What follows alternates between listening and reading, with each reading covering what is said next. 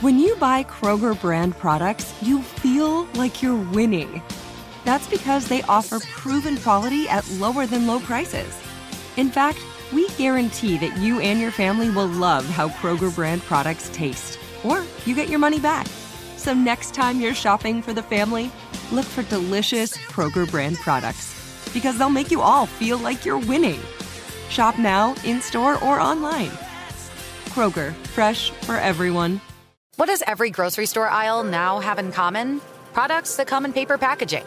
And we don't just mean the obvious ones like cereal boxes and juice cartons. From beauty products to boxed water, there are more opportunities to go papertarian than ever before. So why should you? Because paper comes from a renewable resource and can be recycled up to 7 times. Simply put, it's the smart choice for the environment. And it turns out, the easiest choice for you. Learn more at howlifeunfolds.com/papertarian. Looking to step up your Mother's Day flowers? The Home Depot has an idea. Let Mom's green thumb do some digging with colorful flowers, pots, and premium soils to bring out the most in her patios, walkways, and gardens. Right now, get Vigoro potting soil, just $8.97 for strong, healthy, vibrant plants indoors and outside. Shop our wide selection online and pick up your order in-store and give Mom the gift of a beautiful garden. Get Vigoro potting soil, just $8.97 at the Home Depot. How doers get more done. Go behind the wheel, under the hood, and beyond with Car Stuff from HowStuffWorks.com. Hi, and welcome to Car Stuff. I'm Scott. I'm Ben, you're you. As always, we are joined by our world-famous super producer, Noel, nickname to be announced, Brown, and Dylan, nickname also TBA, Fagan. Yeah, we'll get to it. We'll get to it. I think we will. I hope we will. It's one of those situations where, like we said, it's 50-50. It really is. Yeah. What a time to be alive. Yeah, I think we've been doing pretty good with them though recently. We've had some reasonable ones. We've had some that seem to make sense along with the episode. Yeah, we have. We've been doing all right with nicknames, and we've been doing okay with listener mail too. I don't want to jinx this. Oh, yeah. Well, today's episode, as a matter of fact, is a listener suggestion, and it's a good one. And I'll have to add a little disclaimer here at the end. You'll understand when we get to it here. But this comes from a listener. His name is Tomas C. We'll just leave it at that. C. Dear Scott, or dear Ben and Scott. Oh boy, I almost took top credit there. I almost said Scott and Ben, but it says Ben and Scott on the email. Oh man, Tomas is going to be steamed at you. All right, dear Ben and Scott, I am sure you do not have too many Hungarian listeners, but I am definitely one of them. Oh, cool. Yeah, I guess we do have one listener in Hungary, maybe. All right. We probably have more, maybe. Let's not. I hope. Let's not be too smug. Well, maybe Tomas has some friends. Yeah. Tell your friends about the show. But he says, I'm a sales guy, and I spend half of my life behind the wheel. And as a true petrol head, I really like to listen to podcasts about cars. If it's in English, that's even better because I can improve my English language skills. So this is not his first language, English. Oh, that's super cool, man. Yeah, really cool. So he writes in, and he has a bunch of things that he likes about what we're doing, which is really nice. But he also has some suggestions for shows, and one of those suggestions was the story of Borgward. Borgward, Borgward. Mm-hmm. And it is it turns out that's a German automobile brand that I had personally never heard of. I mean, I think we probably have run across them maybe in a museum somewhere, but it's just kind of one of those things we maybe have walked past and didn't really think much of, or it was branded with a different name. Yeah, we definitely never dug into it the way that we would dig into, say, the origin of Dodge or Honda or something like that. Yeah, exactly. And he goes on to say, I hope that you can use some of my proposals, and I look forward to listening to a lot of car stuff in the future. So, well, cheers, Thomas. And, thank you so much. I have to point this out, though. This is an important note. For those of you that know the Borgward brand, I guess, this is not the Tomas C. that has recently been named to the executive director of the global marketing brand. It's not him. And I checked because as soon as I got to that, I was reading the history of the brand itself, on their website, and I was looking at the news and one of the items was this, and this name stuck out to me, and it's so close to his last name as well. It's Tomas C. Yeah. And I thought, oh no, this is the guy. We've already prepared this episode, and this is like a marketing ploy. The guy from the marketing group has said, I'd like you to talk about my brand, but that's not the case. This is just a fan from Hungary who wants to hear about the Borgward brand, and we're happy to do that today. One quick thing that I want to maybe start with here. Yeah. Actually, a couple of things. And I've already violated this. I've got a note here that says slow down. And I'm gonna look at this continually throughout the podcast because I realized in that last episode that we did, it was a 2-part episode on Harry Miller, Legends Harry Miller. And I realized that I was trying to pack like 4 hours of information into 2 hours of podcasting.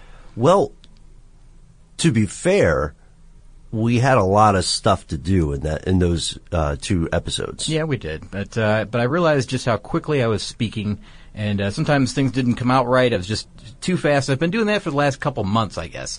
So I'm going to try to make an effort to slow down a little bit. And already you can probably hear that I'm excited about today's topic, so it's hard to back it down, but I'm going to try. And I'll look at that note occasionally, maybe even touch it. Slow down. All right. Slow down. I'll give it a shot.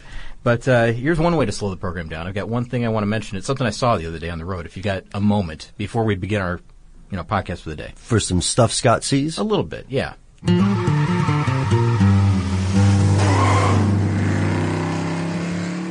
All right, so I'm commuting the other morning on the, I guess it'd be I-75, 85 as it comes through Atlanta going south. Oh, okay. A lot of people are familiar with that road. It's the main artery right through downtown Atlanta. It's the main clogged artery of downtown Atlanta. If you're going to Florida, you're going to drive through that area, right? Yeah. Okay, yeah. That's the thing. In this particular area, there's about 8 or 9 lanes of traffic. It's where a bunch of lanes are coming in, and eventually that narrows down just a bit, but it's about 8 or 9 lanes there.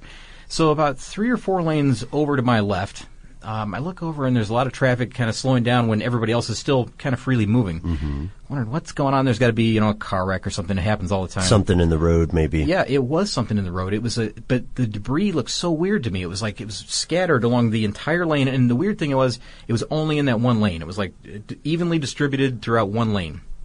And I looked really carefully as I drove by because we weren't going that fast at all. It was what looked like a huge drawer full of chisels and screwdrivers that had dumped out on the road. It looked like somebody had maybe been hauling one of those great big toolboxes on a trailer. Oh, wow. And a drawer had opened or fallen out, but there was no drawer, just the tools. And there's this assortment of all types of again, screwdrivers, and I think there were big chisels in there. They looked like they had real broad tips on them. I can't imagine the damage that would cause your vehicle if you were to hit that, because it would, of course, it would puncture tires. Right, but not just tires. It would also hit the undercarriage in a pretty brutal way. And also fly up into other vehicles, oncoming traffic behind you, I guess. Yeah. That's like a super hazard on the road. I just haven't ever seen anything quite like that. I've seen, other weird stuff on the highway, of course. Like people, a couch drops off or a mattress or something like that, or lawn chairs or whatever. But I've never seen like a whole drawer full of tools on the road like that. What did you do? Well, I just drove on by. I didn't really, other than just looking at, the mess, I guess.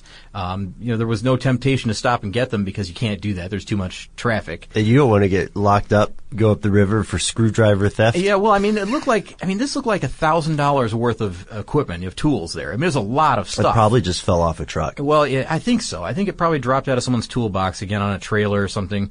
There's no turn in that area, though, so it couldn't have just dropped out that way. It was really kind of a mystery. Like, how did that end up there like that? Well, if they're precariously packed, what time of day did you say this was? It was in the morning.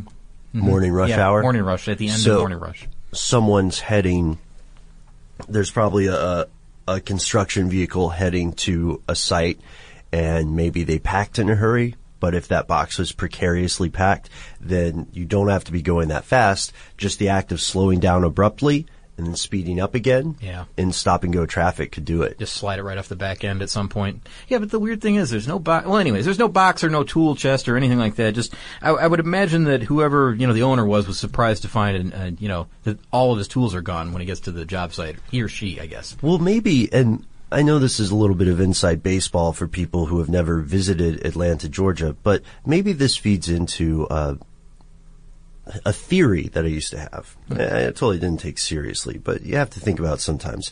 Atlanta is one of the cities that is very, very fond of more or less arbitrarily putting down metal plates. Oh, yeah. And these can be very dangerous because they can shift when a heavy vehicle goes over them, right? Like a tractor trailer. And then they'll have an abrupt drop in the asphalt. And I don't know what comes first. I don't know if they're supposed to cover up the potholes or if they dig the holes to like set the plates. But this is a continual problem downtown. And it got to the point where some buddies and I were driving and, he had, messed up his oil pan on his car because he knocked one of these the wrong way.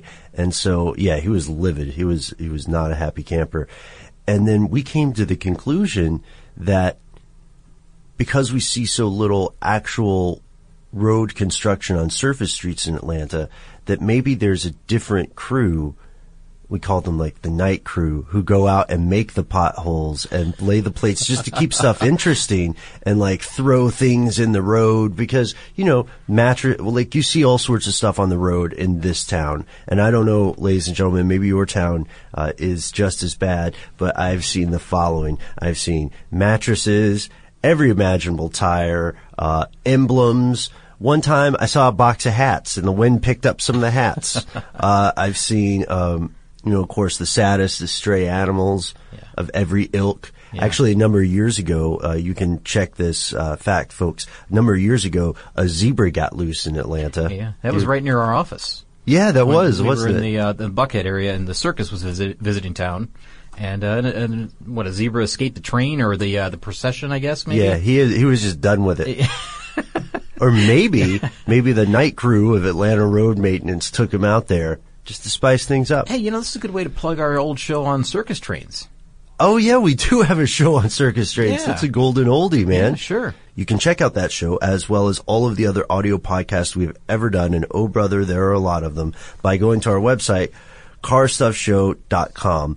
Also, Scott, speaking of fantastic segues. Boy, that was a long one, huh? Yeah, long intro. Borgward. Yeah, Borgward. All right, so we're going to talk about Borgward today for Thomas, right? Or Tomas. Mm-hmm. And I got to tell you, like he wrote in and said, it's got an interesting past. It's a neat story. And I looked at it and I didn't really quite get it at first, but I got it later. I understand. There's a lot of twists to this story. Yeah. In fact, a lot of the articles that you'll read will start out with a mention of a guy that we've talked about in the past, Preston Tucker. Mm-hmm. They'll say it's a little bit Preston Tucker-like, I guess, in the way that things kind of played out. But there's more than one twist to this story, really. There's a lot of meandering going on in the history of this company. So, I guess maybe we should talk about why they. Hey, it's not going to give anything away if we just read this quick little summary from the Car and Driver article, I don't think. Oh, no, I think that's great. So there's a fantastic article about Borgward from Car and Driver, and it starts with the following. The story of Preston Tucker and his car is well known, and I'm paraphrasing here. The gist of it is that the 48 was better looking and technologically superior to the competition, but was brought down by mean-spirited competitors, government officials, and the author here, by the way, is too polite to say corrupt, but I believe they were corrupt. Well, and they say, of course, the Tucker car was and the Tucker brand, I guess, Preston Tucker, was very forward-thinking. He had, a stylish vehicle that was real cutting edge. Mm-hmm. Had a lot of technology that, the other manufacturers just weren't able to catch up with at the time without spending a pile of money. And some that no manufacturer thought to try, like that third headlight. Yeah, a lot of things like that. I mean, the rear-mounted engine. Remember the helicopter engine in the trunk? Yeah. So strange things like that, right? But and this isn't quite that wacky, but they're saying that Germany has its equivalent to Preston Tucker. Actually, yes, someone who in some ways is even more Tucker than Tucker in terms of scale. Because while Preston Tucker and the Tucker Car Company Tucker Motor Company made about 51 units before they folded. Yeah. Borgward was the fourth largest car company in Germany. Yeah. By the end. At their heyday. And we're not giving anything away by saying that by the end. No. And they employed more than 20,000 people. They were sold under multiple brands, not just Borgward, but also Lloyd, Hansa, and Goliath. Yeah, so this is started by this charismatic industrialist. His name is Carl Borgward. And again, these cars were really stylish. They had lots of cutting-edge technology. And a lot of people have said that the Isabella line, which is a line that came about I want to say the Isabella was around 1954, and that was sold until the end of this company again in 1961, which again, we're not giving anything away. There's a lot of twists, but the Isabella was considered by a lot of people to be one of the most beautiful cars of its era. There were other things too. The Borgward 2400, they say it was an early fastback sedan, had an in-house built automatic transmission. There was a successor to that car, the P100, the Borgward P100, which was one of the fastest cars in its segment, and it was fitted with an air suspension, including an innovative anti-roll and anti-dive system. Not anti-drive, you wouldn't want that in your car. An anti-dive system. So when you hit the brakes, it didn't nose down. Right.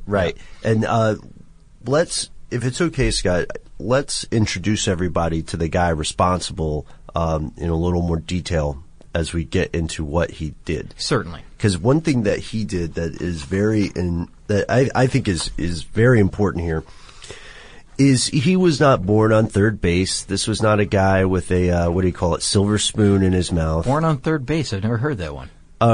Started on third base. I like that. I think I can't remember. It's a good saying. Well, you and I get what you mean immediately. Yeah, but let's be honest. That's because we both are not the best at idioms. No, we're not. But I understand born on third base. That's a good one. So what we mean is that he came from very modest means. It was the son of a coal retailer, a coalman, you could call them, named Wilhelm Borgward. He had 12 brothers and sisters, Scott. 12. 12? Yeah. Well, you got to do something to stand out. You sure do. He undertook some engineering studies, and he got his diploma in engineering in 1913. He served in World War I, where he was wounded, and he became a partner in a company called Bremer Reifenindustrie. Yeah, and that, by the way, I'm sorry for my German, folks. Well, that's all right. That's it's understandable. There's a story behind that, I guess. That's kind of his beginning, right? This is a company that was an automotive radiator company, and this is in Bremen, Germany. This is around, I think it's 1919, 1921, it's 1920? 1919, okay. I think it was around 1921, maybe a couple years later when he decided that he's going to branch out on his own, and he's going to build his own vehicle. He's going to make this sort of like a utility motorcycle, I guess is what you call it. Right? It was a three-wheel vehicle, and we know why it was three-wheel probably because of taxes at the time. So it got around that the car taxes. And this first vehicle was kind of a what would you call it? A three-wheel courier motorcycle, I think is what they called it. Yeah, we're talking about the 1924 Blitzkarren, right? Yeah, the Blitzkarren means lightning cart in English. Which is a cool name. Yeah, it is a really cool name. I would have stuck with lightning cart, but I guess it's the same thing, right? Yeah, it's the same so thing. 1924, that's the very first vehicle that carried, it didn't necessarily carry the Borgward name, it was built by Borgward. Right. Yeah. So this was, you can find pictures of this. It had 2 horsepower. 1.5 kilowatts, but it was an enormous success because it filled a specific market niche, which was there were a lot of people who were maybe, I don't want to say small time, but local traders, merchants, right? Sure. Greengrocers, etc. Yeah. And they would have delivery needs for their town, their village, their municipality. This was perfect because this little 3-wheeled van had room for a driver, but it was mainly built to haul stuff. Oh, wait a second, though. You said van. That's the second one. You're right. But you know what? You're right in that the first one was the same thing with it had more of a platform, I guess. The second one was more of a van-type vehicle. It just had a body surrounding really the same vehicle. It looked like the same vehicle. The shape, anyways. And that was called the Goliath Pioneer. Yes. And that was produced from about 1931 to 1934, but that is based on the success of the Blitzkarren, which was the one that, again, those grocers and those tradesmen, the people that needed to carry boxes of nails or wood or whatever. Chisels and screwdrivers. Yeah, or fresh vegetables or, know, whatever it was, whatever you were selling in the market, this thing had room to carry it. It's a really strange vehicle. It has kind of a deck. It almost has a boat-like look to it. Yeah. I must confess, I did get a chuckle when I read Goliath Pioneer, and I was looking at the specs before I looked at a picture of it, and I thought, okay, well, Ben, be cool. It was a different time, and I pulled up the picture and I was chuckling. I was like, I wonder if this is What, going to be a giant vehicle? Yeah, Goliath. Well, huh? it's called Goliath Pioneer. Sure, it sounds very impressive, right? But you look at it, this three-wheeled, I guess, cycle car type thing, Yeah. and it's got an air-cooled one-cylinder engine, which is a little bit less than 0.2 of a liter, 198 cc's. Yeah. About 6.5 horsepower, maybe a little bit more, 6.7 horsepower. So it's a diminutive vehicle, but it fit a purpose, and that purpose was mail delivery. A lot of the German postal service would use Yep. these vehicles to deliver mail, to whatever distant location they had to out in the country, or even within the city. It was just a perfect vehicle for mail delivery at the time, and that's what they used it for. Top speed 34 miles per hour. 34 But miles. if you're stopping for every mailbox, It doesn't matter. It doesn't matter. It's that version of a city car, I guess, maybe. In the 1930s, early 1930s. All right, so we're kind of buzzing through the early 30s here, but there were some four-wheel cars that we need to talk about. absolutely. All right, yeah. so but let's stay just for a moment. I know we said we need to move on, but let's Yeah. stay for a moment in the 1930s, or maybe even 1 year prior, because in 1929 something happened that we do need to mention. Oh, right. Yes. This is when Borgward, along with his business partner Wilhelm Tecklenburg, Which is such a cool last name. Tecklenburg, yeah, that's a cool name. Sounds like he has powers. He does. Look at the photo. But those two acquired a company by the name of Bremer Hanseloid Werk. And together they developed they developed small trucks. And in I think it was 1931, right, when they came up with the Goliath Pioneer that we just talked about. Right. And then they also renamed the company. I don't know exactly when the rename happened. It was probably right around this time, early 1930s, mid-1930s, when they renamed the company. And this is a long one, Ben. I'm going to try to get through this in one shot here. I believe in you, man. Okay, this name is they renamed the company Hanseloid und Goliath Werk Borgward and Tecklenburg OHG. Oh, hey, Dylan, can we put in an applause, an ovation noise? That was great. Well, what they don't know is it took me 7 or 8 tries to get through Well, that. that's just the magic of editing, man. All right. So, anyways, this three-wheeler that they had, under that new name, that new incredibly long name, this tiny little vehicle was very popular. Yes, yes. And 5 years later, they said, let's introduce some four-wheeled cars. What I love about this point, Scott, is that this evolution occurred in a very smart way. First two vehicles that Borgward makes are very, very specific, very niche. Yeah. They're inexpensive to create, and they're inexpensive to purchase, and probably inexpensive to maintain. Yeah. But now it's an expansion point. Now the game is changing, and we'll tell you how after a word from our sponsor. Probiotics aren't a trend anymore. They're a mainstay in the health and wellness aisle of your favorite store. And Nature's Way Women's Probiotic Pearls are the easiest way to introduce a probiotic into your routine. I mean, they're just what they sound like. Adorable little pearls that couldn't be easier to take. But they still pack that probiotic punch. Each tiny pearl has 1 billion active cultures and protect against occasional bloating, constipation, and digestive discomfort. And they actually support both digestive and vaginal health, so that's a win-win. And according to my little fact sheet here, they're designed with a triple-layer coating that protects each pearl from stomach acid, so they can make it all the way to your small intestine where they're needed most. You probably didn't think we'd be talking about the small intestine today, did you? Well, digestive health is kind of important. If you know, you know. To learn more about Nature's Way Women's Probiotic Pearls and how they can fit into your routine, visit naturesway.com.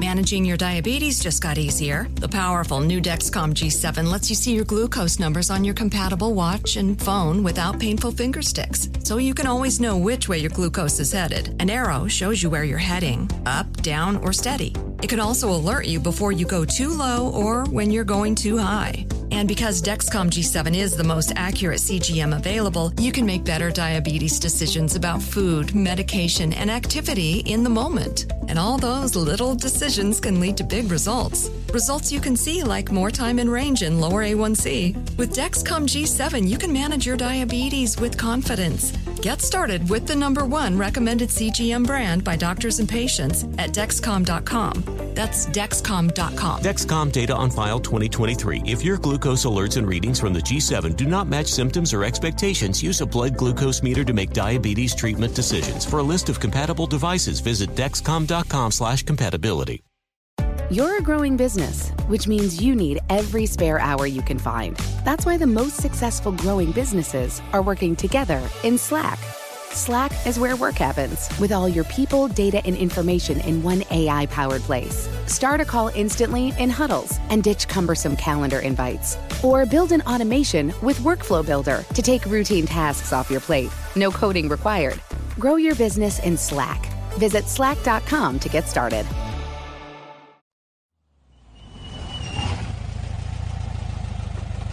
And we're back. Yep, and we are we're still in the 1930s, as a matter of fact, because I'm checking out when they made these first four-wheel vehicles under the Hansa brand, or Hansa, and this is the production period for this vehicle. The Hansa 400/500 was between 1933 and 1935. So again, this is right around the time when the Goliath was still a popular vehicle, still being produced.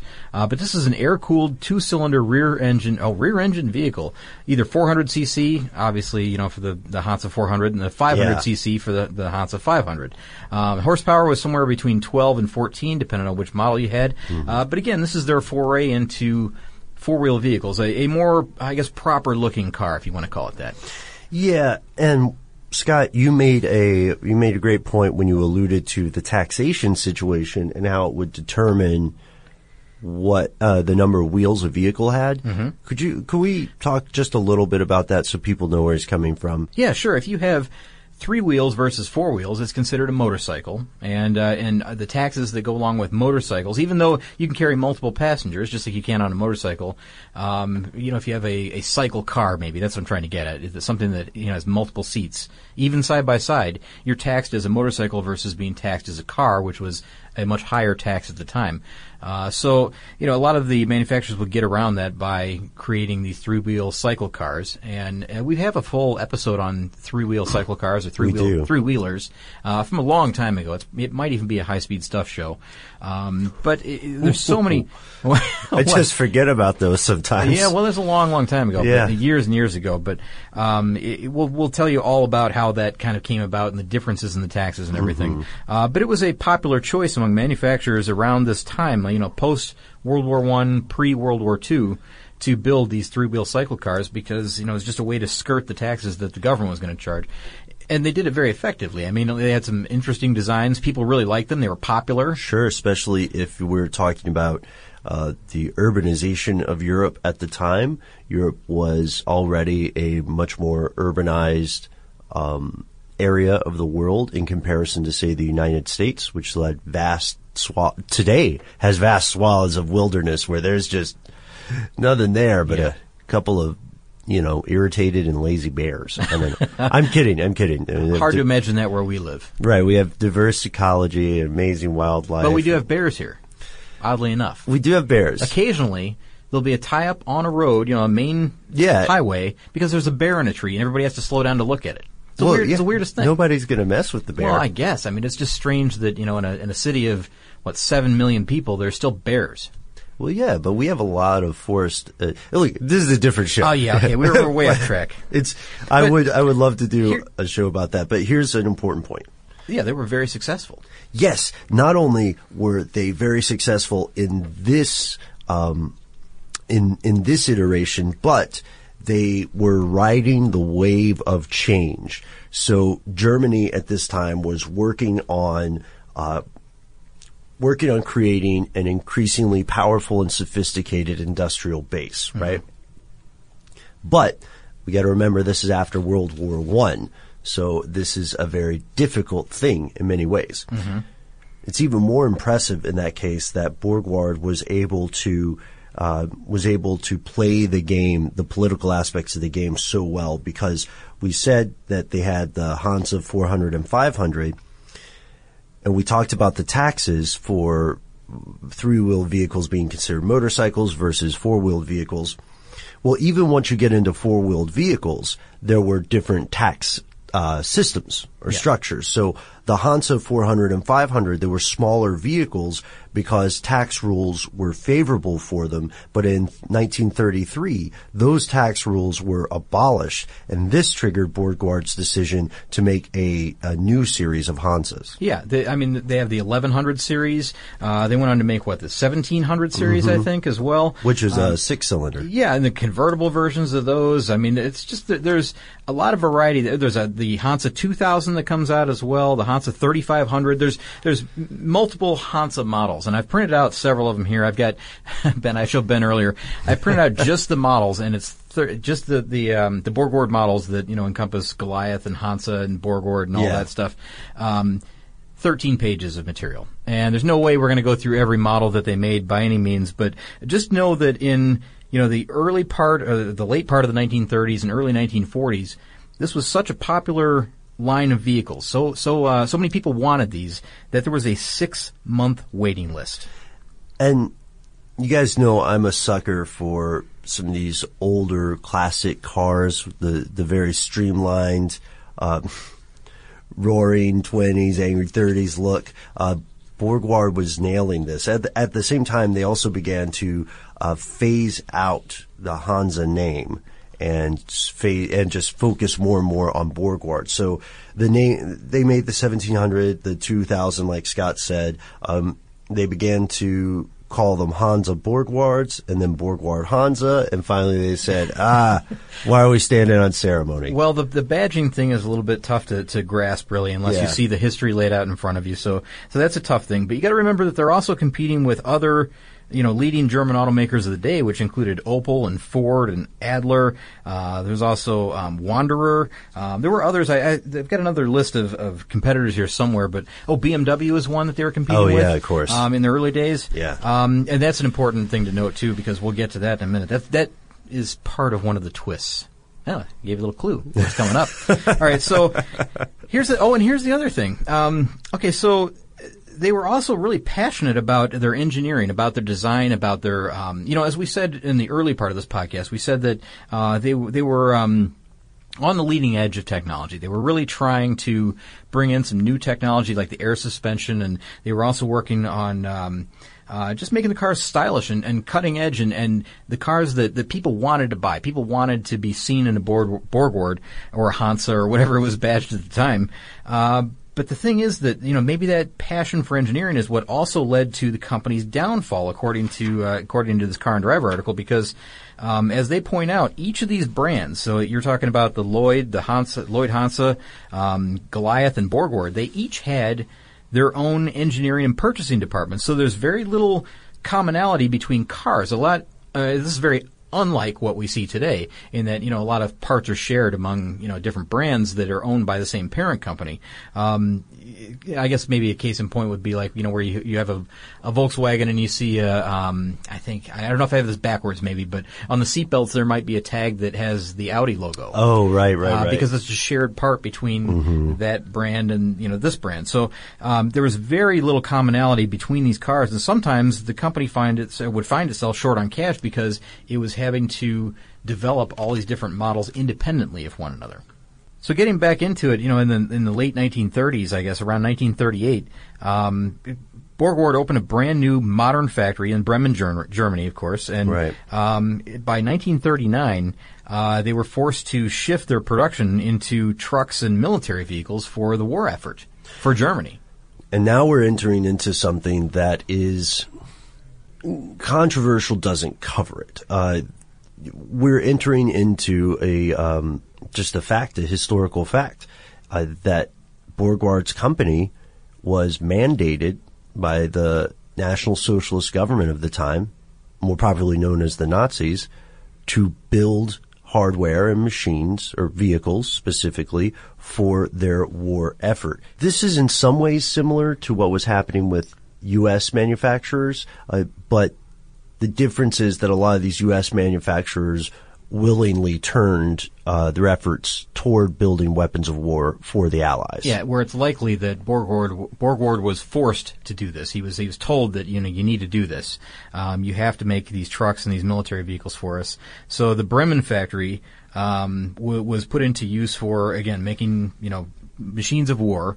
And of course, then it became a target. So in 1944, the Bremen factory was destroyed by Allied bombs. And, of course, we all know what happened during the war. And in 1945, when the war ended, Karl Borgward was arrested and served 3 years in prison for aiding the Nazis. And I feel like it would be dishonest if we glossed over the fact that one of the accusations, one of the things he was convicted of, and it was proven, was that prisoners of war were being used as labor in these factories. Yeah. So this is very, very dirty pool. Yeah. Now, without court transcripts and all that, we don't know if he was willing, a willing participant in this, or if this was forced upon him, or what. So, again, it's just a part of the history that we do have to mention here that the founder of this company did serve 3 years in prison for, again, aiding the Nazis. For, again, building these machines of war. But he bounced back from this. Yeah, and I do. That's a point I want to ask about, Scott, because it's something I want to ask the listeners too. So, yes, arrested, convicted, 1945, but served only 3 years. And we're talking about post-World War II prison sentences where, a lot of people were sentenced to death or life in prison, or I think there are high-level military officials who committed suicide before they could go to trial. 3 years just seems light. Well, 3 years may indicate that he had relatively little involvement, I guess, in what had happened, or little agency, maybe. Yeah, I guess maybe that's the best way to say it. Is that maybe it was again forced upon him. That it wasn't his doing. He wasn't running a camp by any means, on his own accord. It wasn't him. He was being made to do so. But again, the 3 year sentence, I think, does reflect probably his guilt in this situation. And before we get to his bounce back, I will just give a brief example of the kind of things they were building. Sure. Okay. So during the war, they used some remotely operated demolition tanks. One was called the Borgward 4, and it was the largest of the 3 remotely operated tanks that the Nazis were using. It was the only one capable of releasing its explosives before detonating, and the 2 smaller vehicles were one and dones. They were designed to be destroyed when their explosive charge detonated. So you could just roll it in, Wow. Oh, nobody could see in the audience, but I'm I'm holding a remote control. Wow. So initially they developed that thing to carry ammunition, but it wasn't suitable. It was too vulnerable to be a minesweeper. So what's interesting about this is that the thing that seems to happen in times of very high pressure, very time sensitive demands on technological innovation, the thing that seems to happen is people will come up with a thing and they'll be like, okay, here's my better widget. And they'll say, okay, let's try to make it do this. And they'll go, okay, well, this widget doesn't work this widget won't work on the shore because water ruins it. And they're like, okay, well, let's put it in the desert. Or let's make it, we just try to find a use for these innovations. And that's what happened there. The problem is that, of course, you don't know how something will perform until it's in the field, whether you're crash testing a Toyota Camry or a heavy tank. Yeah, that's true. So that's the kind of stuff he built. But fast forward 3 years, he is out, and it's a new Germany. Yeah, so after the war, these German, of course, the German raw materials were rationed as like on a per manufacturer basis, I guess. So if you need raw materials in order to create your product, whatever that is, it's going to be rationed. And he needed steel, of course, cast iron steel and all that, rubber, whatever it would happen to be, even wiring and everything.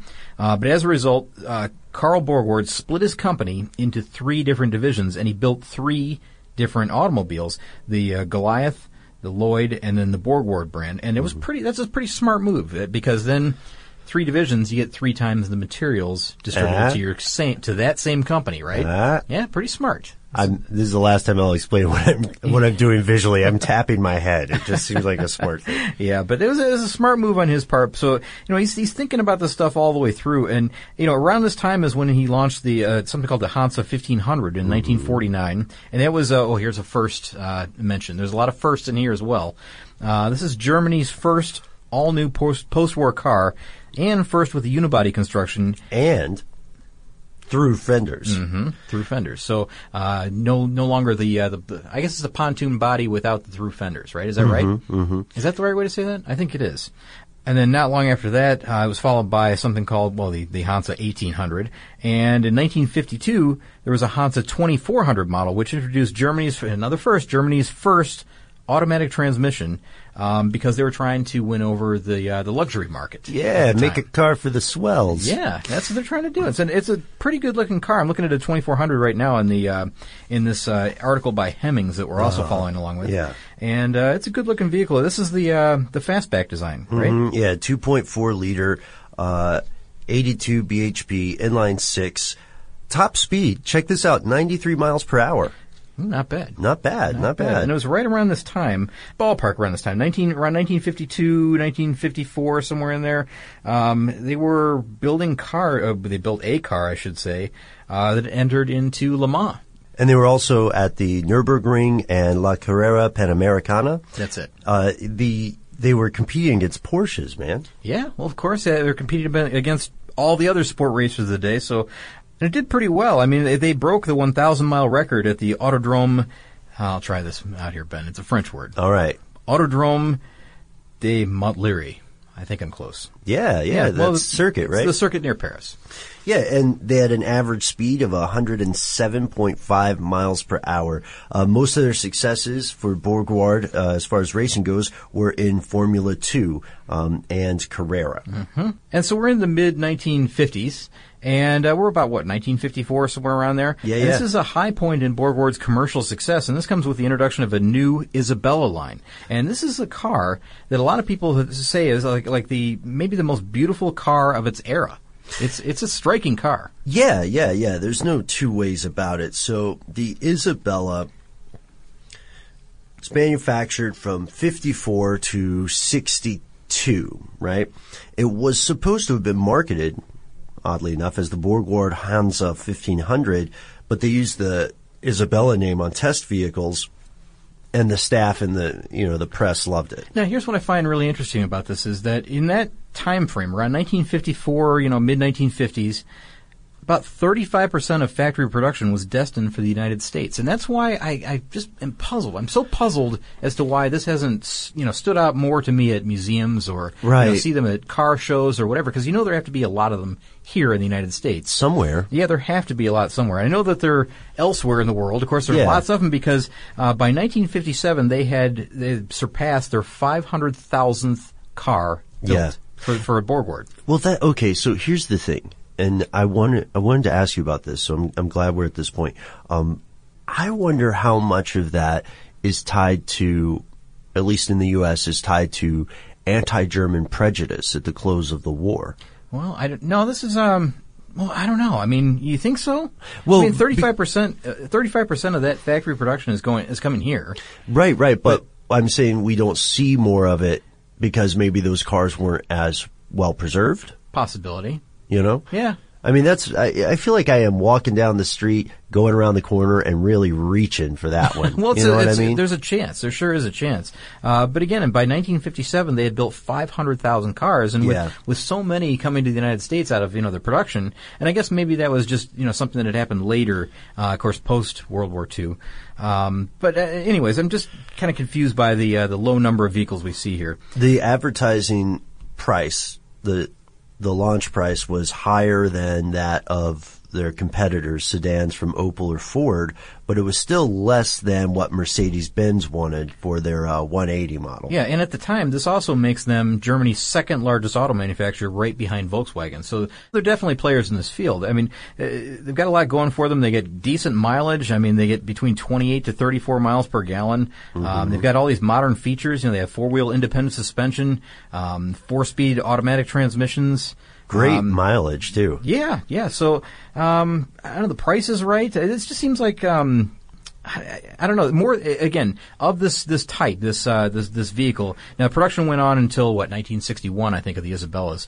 But production, by the end of that production, I should say, more than 200,000 Isabellas were eventually produced. So it was a big seller for them, a real popular model. And in fact, this was so big at the time that Chrysler decided that they wanted to buy that brand at some point, and they were going to try to buy 51% of the company. Right, it was very Shark Tank. Well, yeah, I guess so. Yeah, exactly, Shark Tank. Yeah, right. So Chrysler, again, they wanted to buy 51%, and this bid would have equaled somewhere around 200 million Deutschmarks, which I think is an equivalent to about $50 million US at the time. And Carl Borgward said, "No way." Yeah, turned it down. Now remember, this is excuse me, he said 9. Yeah, probably did say 9, yeah. Yeah, that's the one German word I know. Nice work. Thanks, and then, man. so this is, again, like right around the late 1950s. I think it was by 1959. So remember that number, that he could have chosen to sell out here at this point for $50 million, at least 51% of his company. This is very important. This is important. For later. So yeah, it really does. And it comes up very soon, as a matter of fact. Yeah. But 1959 was also a big year for Borgward. So initially he thought he had done the right thing, because here's the scoop on 1959. They have a new 6-cylinder Borgward P100 model, which was introduced at the Frankfurt Motor Show that year. And that was then considered the company's most prestigious model. And of course, this is the first German production car with air suspension that we talked about before. So it's got, this cutting edge technology. And this helped mark the best year in Borgward's history, 1959. So he's at the top of the game right now, this guy. It looks great. Yeah. I just have to say, if you are a fan of classic cars, these cars look great. And the P100 has this design that, to me, recalls almost like classic Chevys, Yeah. Oh, yeah, it's a good look. I mean, it really is. It's a nice look. It's got little fins on the back and everything. Yeah, it's got that American styling. A bit of the roof line almost reminds me a bit of like the Mercedes of the day. The big sedans. It's just a really impressive looking vehicle. Very sharp, very clean looking. Take a look at, the models that you'll find online. Just a quick Google search for the word will get at you the Isabella line. So but they're having a big year. Yeah, their income totaled over 632 million Deutschmarks, which would make it approximately 158 million US. 158 million coming into this company right now. This is the income that's coming into the company. Now, and remember with the Chrysler bid that they had passed up again for 51% of the company for $50 million. So they were like, hey. Yeah, so here we are, the first half of 1960. This is important. This is a really critical time here for this company. The first half of 1960, again, we said buyers had to wait months to take delivery of these new Isabellas. But in the second half of the year, this is where things kind of go bad. And a couple of things happen. Well, one major thing happens. An article, of all things, changes everything. And you know what? We'll tell you about that right after a word from our sponsor. Everybody has their own wellness routine, their own approach to a healthy lifestyle. A lot of the most successful ones include herbs like ginger root, ashwagandha, and so many others. Nature's Way has been sourcing herbs like those for over 50 years. They understand that nature is the ultimate problem solver, so they're dedicated to providing plant-powered formulas to help people live healthier lives. Their herbs can support your health in so many ways. For instance, ginger root and slippery elm bark have both been used for centuries all over the world. Ginger root has traditionally been used to soothe occasional digestive upset, and slippery elm bark to soothe the GI tract. St. John's wort, holy basil, and ashwagandha can provide mood and stress support, which is something we can all use in our modern life. I mean, these herbs come from all over the world, but Nature's Way knows where the best ones grow. They test for potency in their state-of-the-art lab, and their scientists are experts in all things herbs. What's on the label is what's in your bottle, and what's in your bottle are the best herbs around. To learn more, visit naturesway.com. Managing your diabetes just got easier. The powerful new Dexcom G7 lets you see your glucose numbers on your compatible watch and phone without painful finger sticks, so you can always know which way your glucose is headed. An arrow shows you where you're heading, up, down, or steady. It can also alert you before you go too low or when you're going too high. And because Dexcom G7 is the most accurate CGM available, you can make better diabetes decisions about food, medication, and activity in the moment. And all those little decisions can lead to big results. Results you can see, like more time in range and lower A1C. With Dexcom G7, you can manage your diabetes with confidence. Get started with the #1 recommended CGM brand by doctors and patients at Dexcom.com. That's Dexcom.com. Dexcom data on file 2023. If your glucose alerts and readings from the G7 do not match symptoms or expectations, use a blood glucose meter to make diabetes treatment decisions. For a list of compatible devices, visit Dexcom.com/compatibility. You're a growing business, which means you need every spare hour you can find.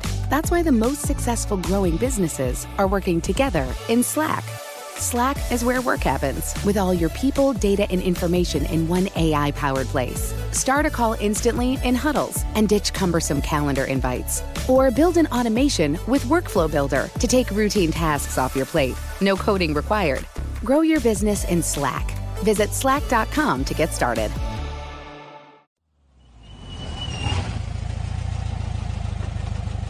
And we're back. Scott, that's a heck of a cliffhanger you left us with. I feel like I paid for the whole seat, but I only needed the edge. That's right. Well, I do my best. I try. There's not always, that edge to get to right before we have to make the leap for the commercial, but we're here, and there was a single article. Yeah, there was a single article in 1960 that changed everything for this company, and this is really strange. A cover story in the magazine Der Spiegel ridiculed Borgward's engineering-driven and impulsive style and highlighted the company's financial travails. Now, here's the thing. We talked about how they had all these different brands, and they were constantly working on like engineering and purchasing for both, or for all those brands, all four of the brands. And again, little commonality among the cars. Sometimes the company finds itself short on cash, so there are often shortfalls in one area, but the other area is making a handsome profit. But it didn't always work out that way, and there were problems within the organization, I guess. And this article pointed out that there might be some cash flow issues within the company that needed some attention. And so I guess the city-state of Bremen, the government, I guess, the ruling Social Democrat Party, which, by the way, they hated Carl Borgward. Yeah, they were waiting for an excuse. Yeah, they were, but they jumped on this opportunity to renege on a pledge that they had vouched for a credit that Borgward needed to move forward with the new model, with the new plans, with new whatever he was building at the time. And they think that it was probably, this move was really as much about emotion as it was about facts, because, again, they hated each other, and, this guy had kind of an old school industrialist idea, like he was going to make it on his own. They didn't necessarily like that. They wanted him to be a little bit more beholden to them. Right. And that's really what's going on. I know it gets a little political in nature here, but that's exactly what was going on. But they didn't like each other, and they seized this opportunity. Well, they had more than that to simply seize. Yes, you're right. It was politically motivated. There was no love lost. The car company could have continued if they just granted the credit, and probably could have paid back the creditors. But what they also gave him was an ultimatum, which was, okay, you can either shut down business now, or we, the Senate of Bremen, the political party that you hate, we will control your company. Yeah. Give us your toys or break them. Yeah. Now, this is a little bit where we get the Preston Tucker angle, right? Where they say, that it's the government agency shutting down the little guy, right? And the thing is, like, after, article after article that I read about this, is that only just a small loan, a relatively small loan, would have kept this company afloat. But, as you said, Ben, he had two choices. He had the choice of either shut it down or hand the company over to the state to operate. So, but you gotta, wait, before you jump into that. I know I'm holding you back. Yeah. But he's got more than just, like his pride to think about. He's also got 23,000 employees at this factory that are working every day. That's a really good point, Scott. And 23,000. I'm glad you made that. That's a really good point. So ultimately, he chooses to give up his assets to Bremen based on his air quotes debt, or his debt burden or whatever, which is, well, it's highly disputed. We'll get to it. Yeah. We'll get to it. But so he makes the choice for the good of his employees, because the weird blood feud these folks have with him as an old school industrialist if he gives up his, if he rolls over, gives up his assets, then those 20,000 plus employees will still have a job. Well, here's the most outrageous part of this whole thing. Oh, I know it. Oh, man. So he turns over the company to Bremen, right? And the Senate decides who they're going to put in charge of this company. Here's the guy they put in charge. His name is Johann Semler. And Johann Semler, I'm not sure if anybody is a BMW historian here, but he was a manager who simultaneously headed BMW's supervisory board and Borgward at the same time. These two are bitter rivals. I don't know about bitter, but they're rivals. They're direct competitors. They put the fox in charge of the hen house. And it turns out maybe bitter is the right word, because Semler just doesn't really care if Borgward continues to operate or not. In fact, he would rather see them gone because it further promotes the BMW brand. He did the most apathetic, it's called half-baked often. They did the most apathetic job of trying to help, and we know it was super apathetic and likely insincere, disingenuous, because less than a year later, he stopped and the company had to close down. But here's the thing. Here's where it gets crazy. All the creditors were paid off like that, man. Yeah, instantly. And the thing is, I think there was even money left over at the end. Once the creditors were paid over, there was still money left, money in the account. Yeah. I don't know if for a better way to say that. They were still in the black. Yeah, exactly. So this is okay. In my notes and on every source material that I've got here, I have the word "what" in huge letters next to this with what's that punctuation mark? The interrobang. Yeah, is that it with the question mark? And it's a exclamation and question mark together. Yeah, I've got those all over the place in this. Like, what are they doing? They gave. It's like putting the fox in charge of the hen house. Is that the saying? Yeah, that is the saying. Oh my God, I got one right. That's amazing. Well, I just said it earlier. I think that's why you got it right. Okay. Well, anyway, so we're gonna start having a Bremen Borgward situation here in the podcast studio. It's crazy. They put the guy in charge of BMW in charge of his competitor. Because it really feels like a hit. It feels like the stuff they were saying about so-called debt was baloney, malarkey, a bunch of bosh. Do people say that? I don't know. I think I might have just accidentally made that one up. It works. It's not our best. We know what you mean. Okay, thank you. Anyway, so it turns out that this looks even more politically motivated rather than actual dealing, but it is a Pyrrhic victory for the city of Bremen. Well, okay, yeah, Bremen is suffering at this point, right? Because they've lost 20,000 jobs and millions of dollars in tax revenue. So it's bigger than that too, because on this bigger scale, I guess, the downfall of this company becomes what they call an ominous crack in Germany's post-war economic miracle, because they did come back. They came back strong after World War II. But the thing is, this is starting to show maybe some of the internal conflicts that are going on within Germany as well. So it's a critical point in Germany's history when this company takes a dive. There's something that I definitely think we should add here, which is there was an engineering passion that played at least part of the role in the downfall of Borgward, as much as I think the people in Bremen, the government of Bremen, overreached. I do think it also didn't help that for every brand that Borgward had, they had their own engineering and purchasing departments.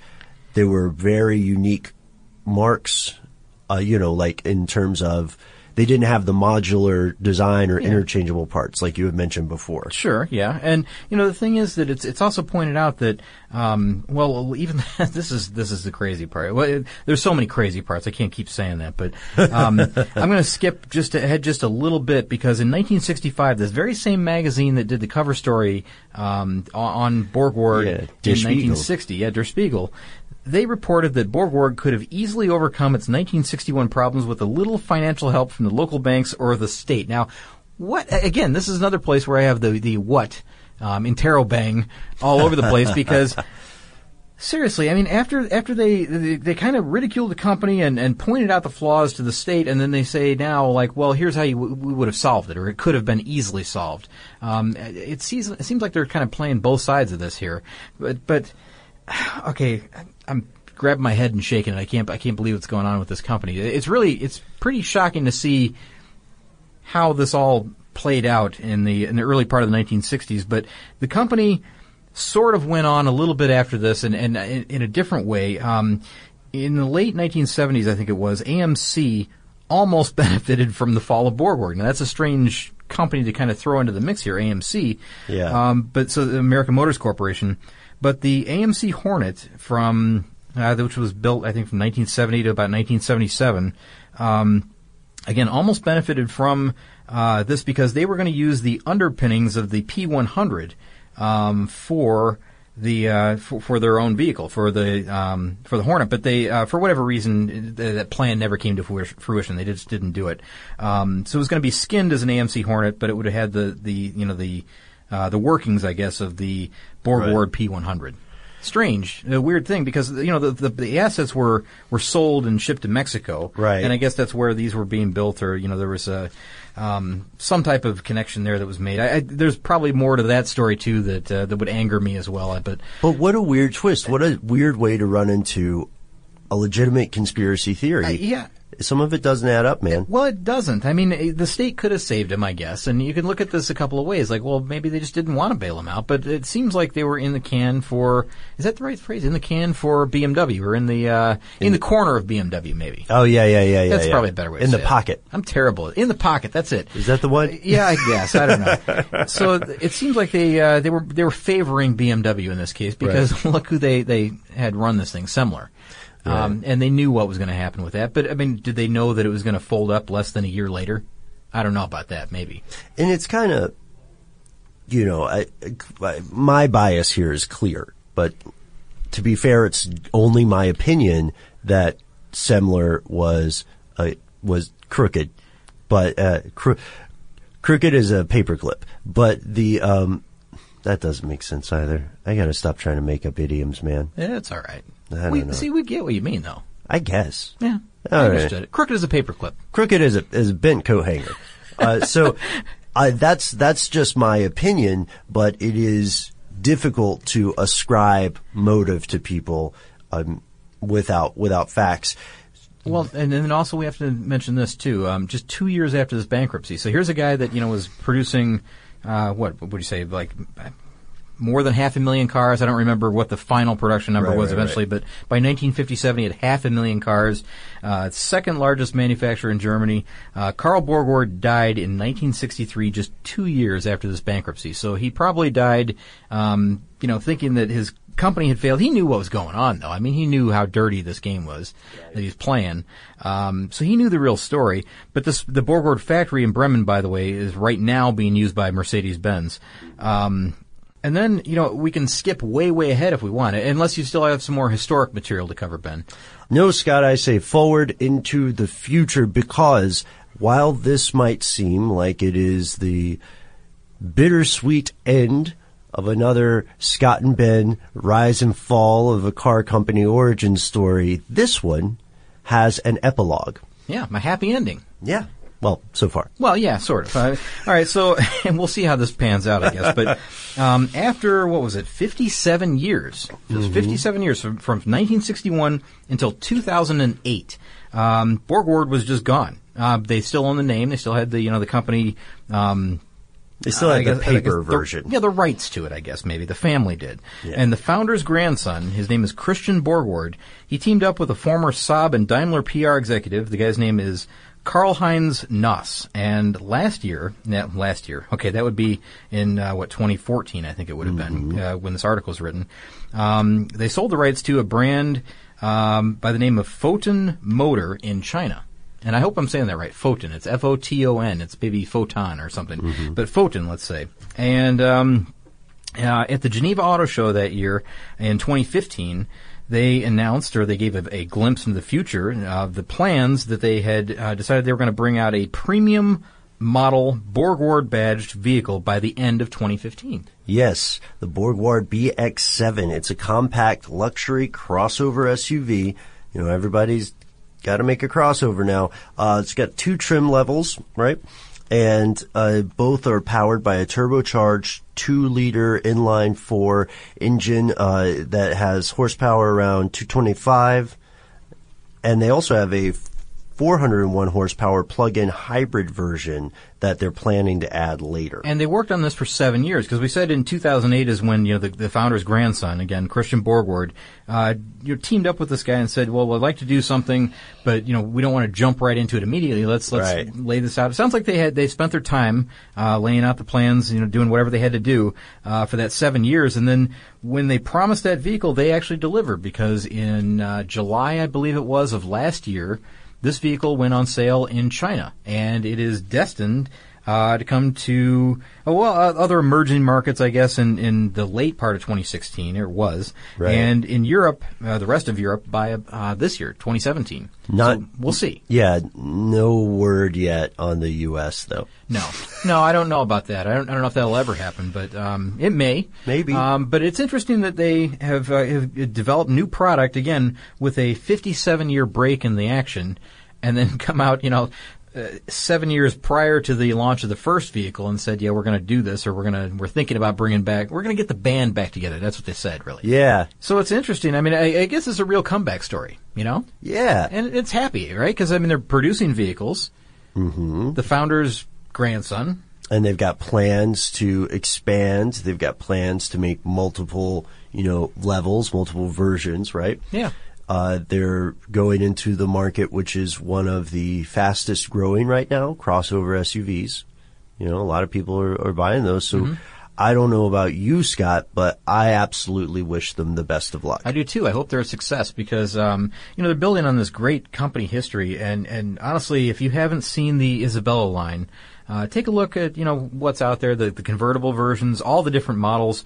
Really, this is a classy looking car. It really is. I know we didn't have time to go through all the models, but I'm curious if you could recommend one to look at, or like one that would be your favorite. Oh, you got me scrambling for my notes now. But what's yours? What's your favorite? You know, looking through them, I gotta say I'm a big fan of the Hansa 2000, 3839. It looks so classy.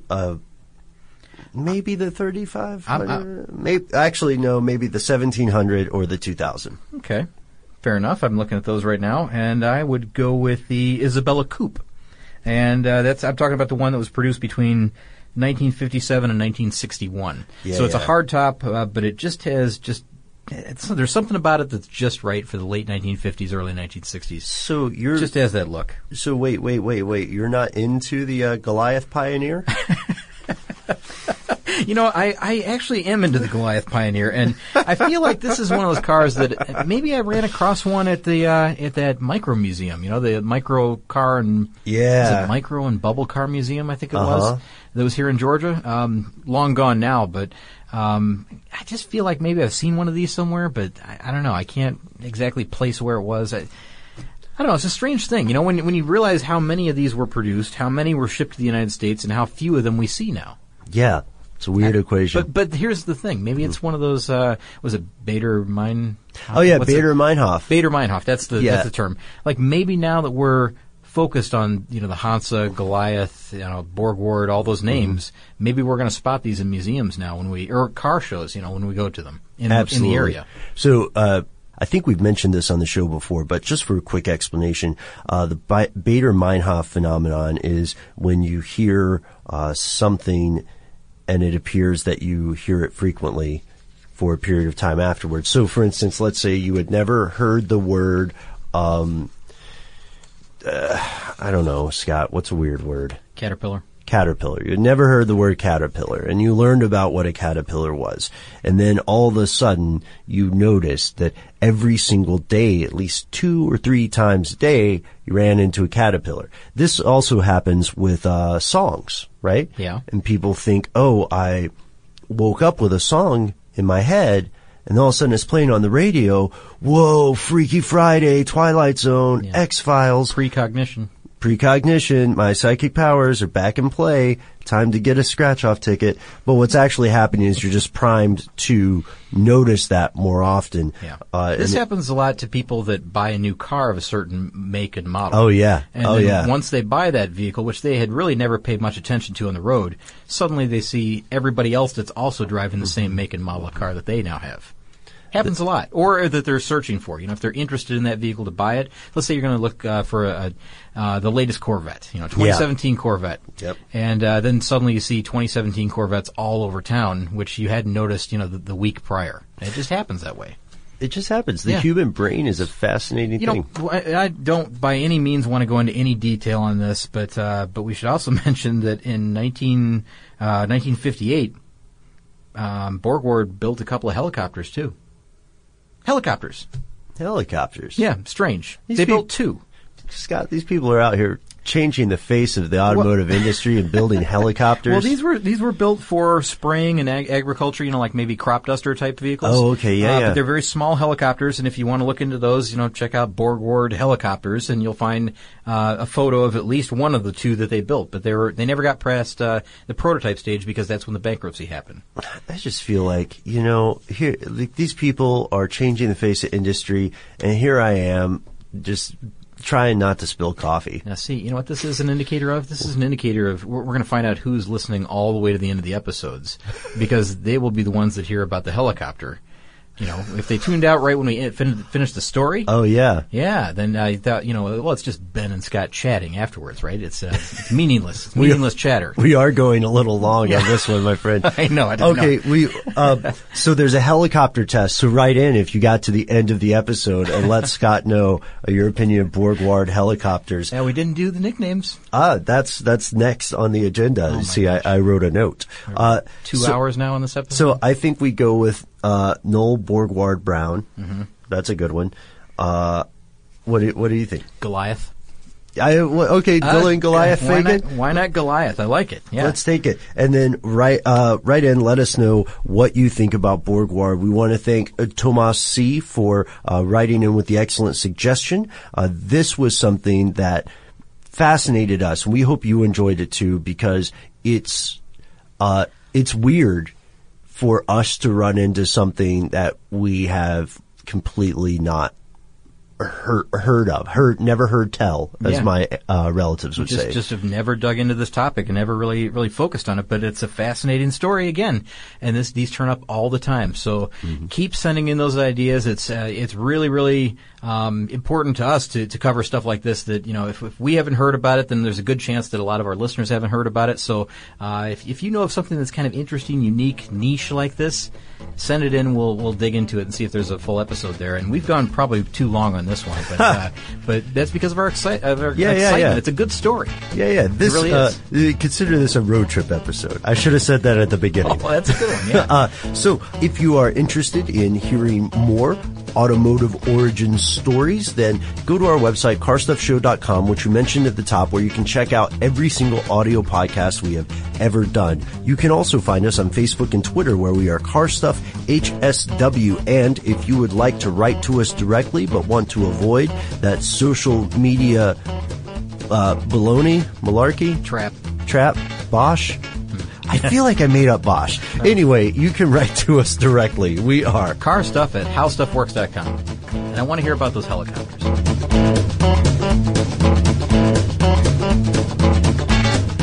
For more on this and thousands of other topics, visit howstuffworks.com. Let us know what you think. Send an email to podcast@howstuffworks.com.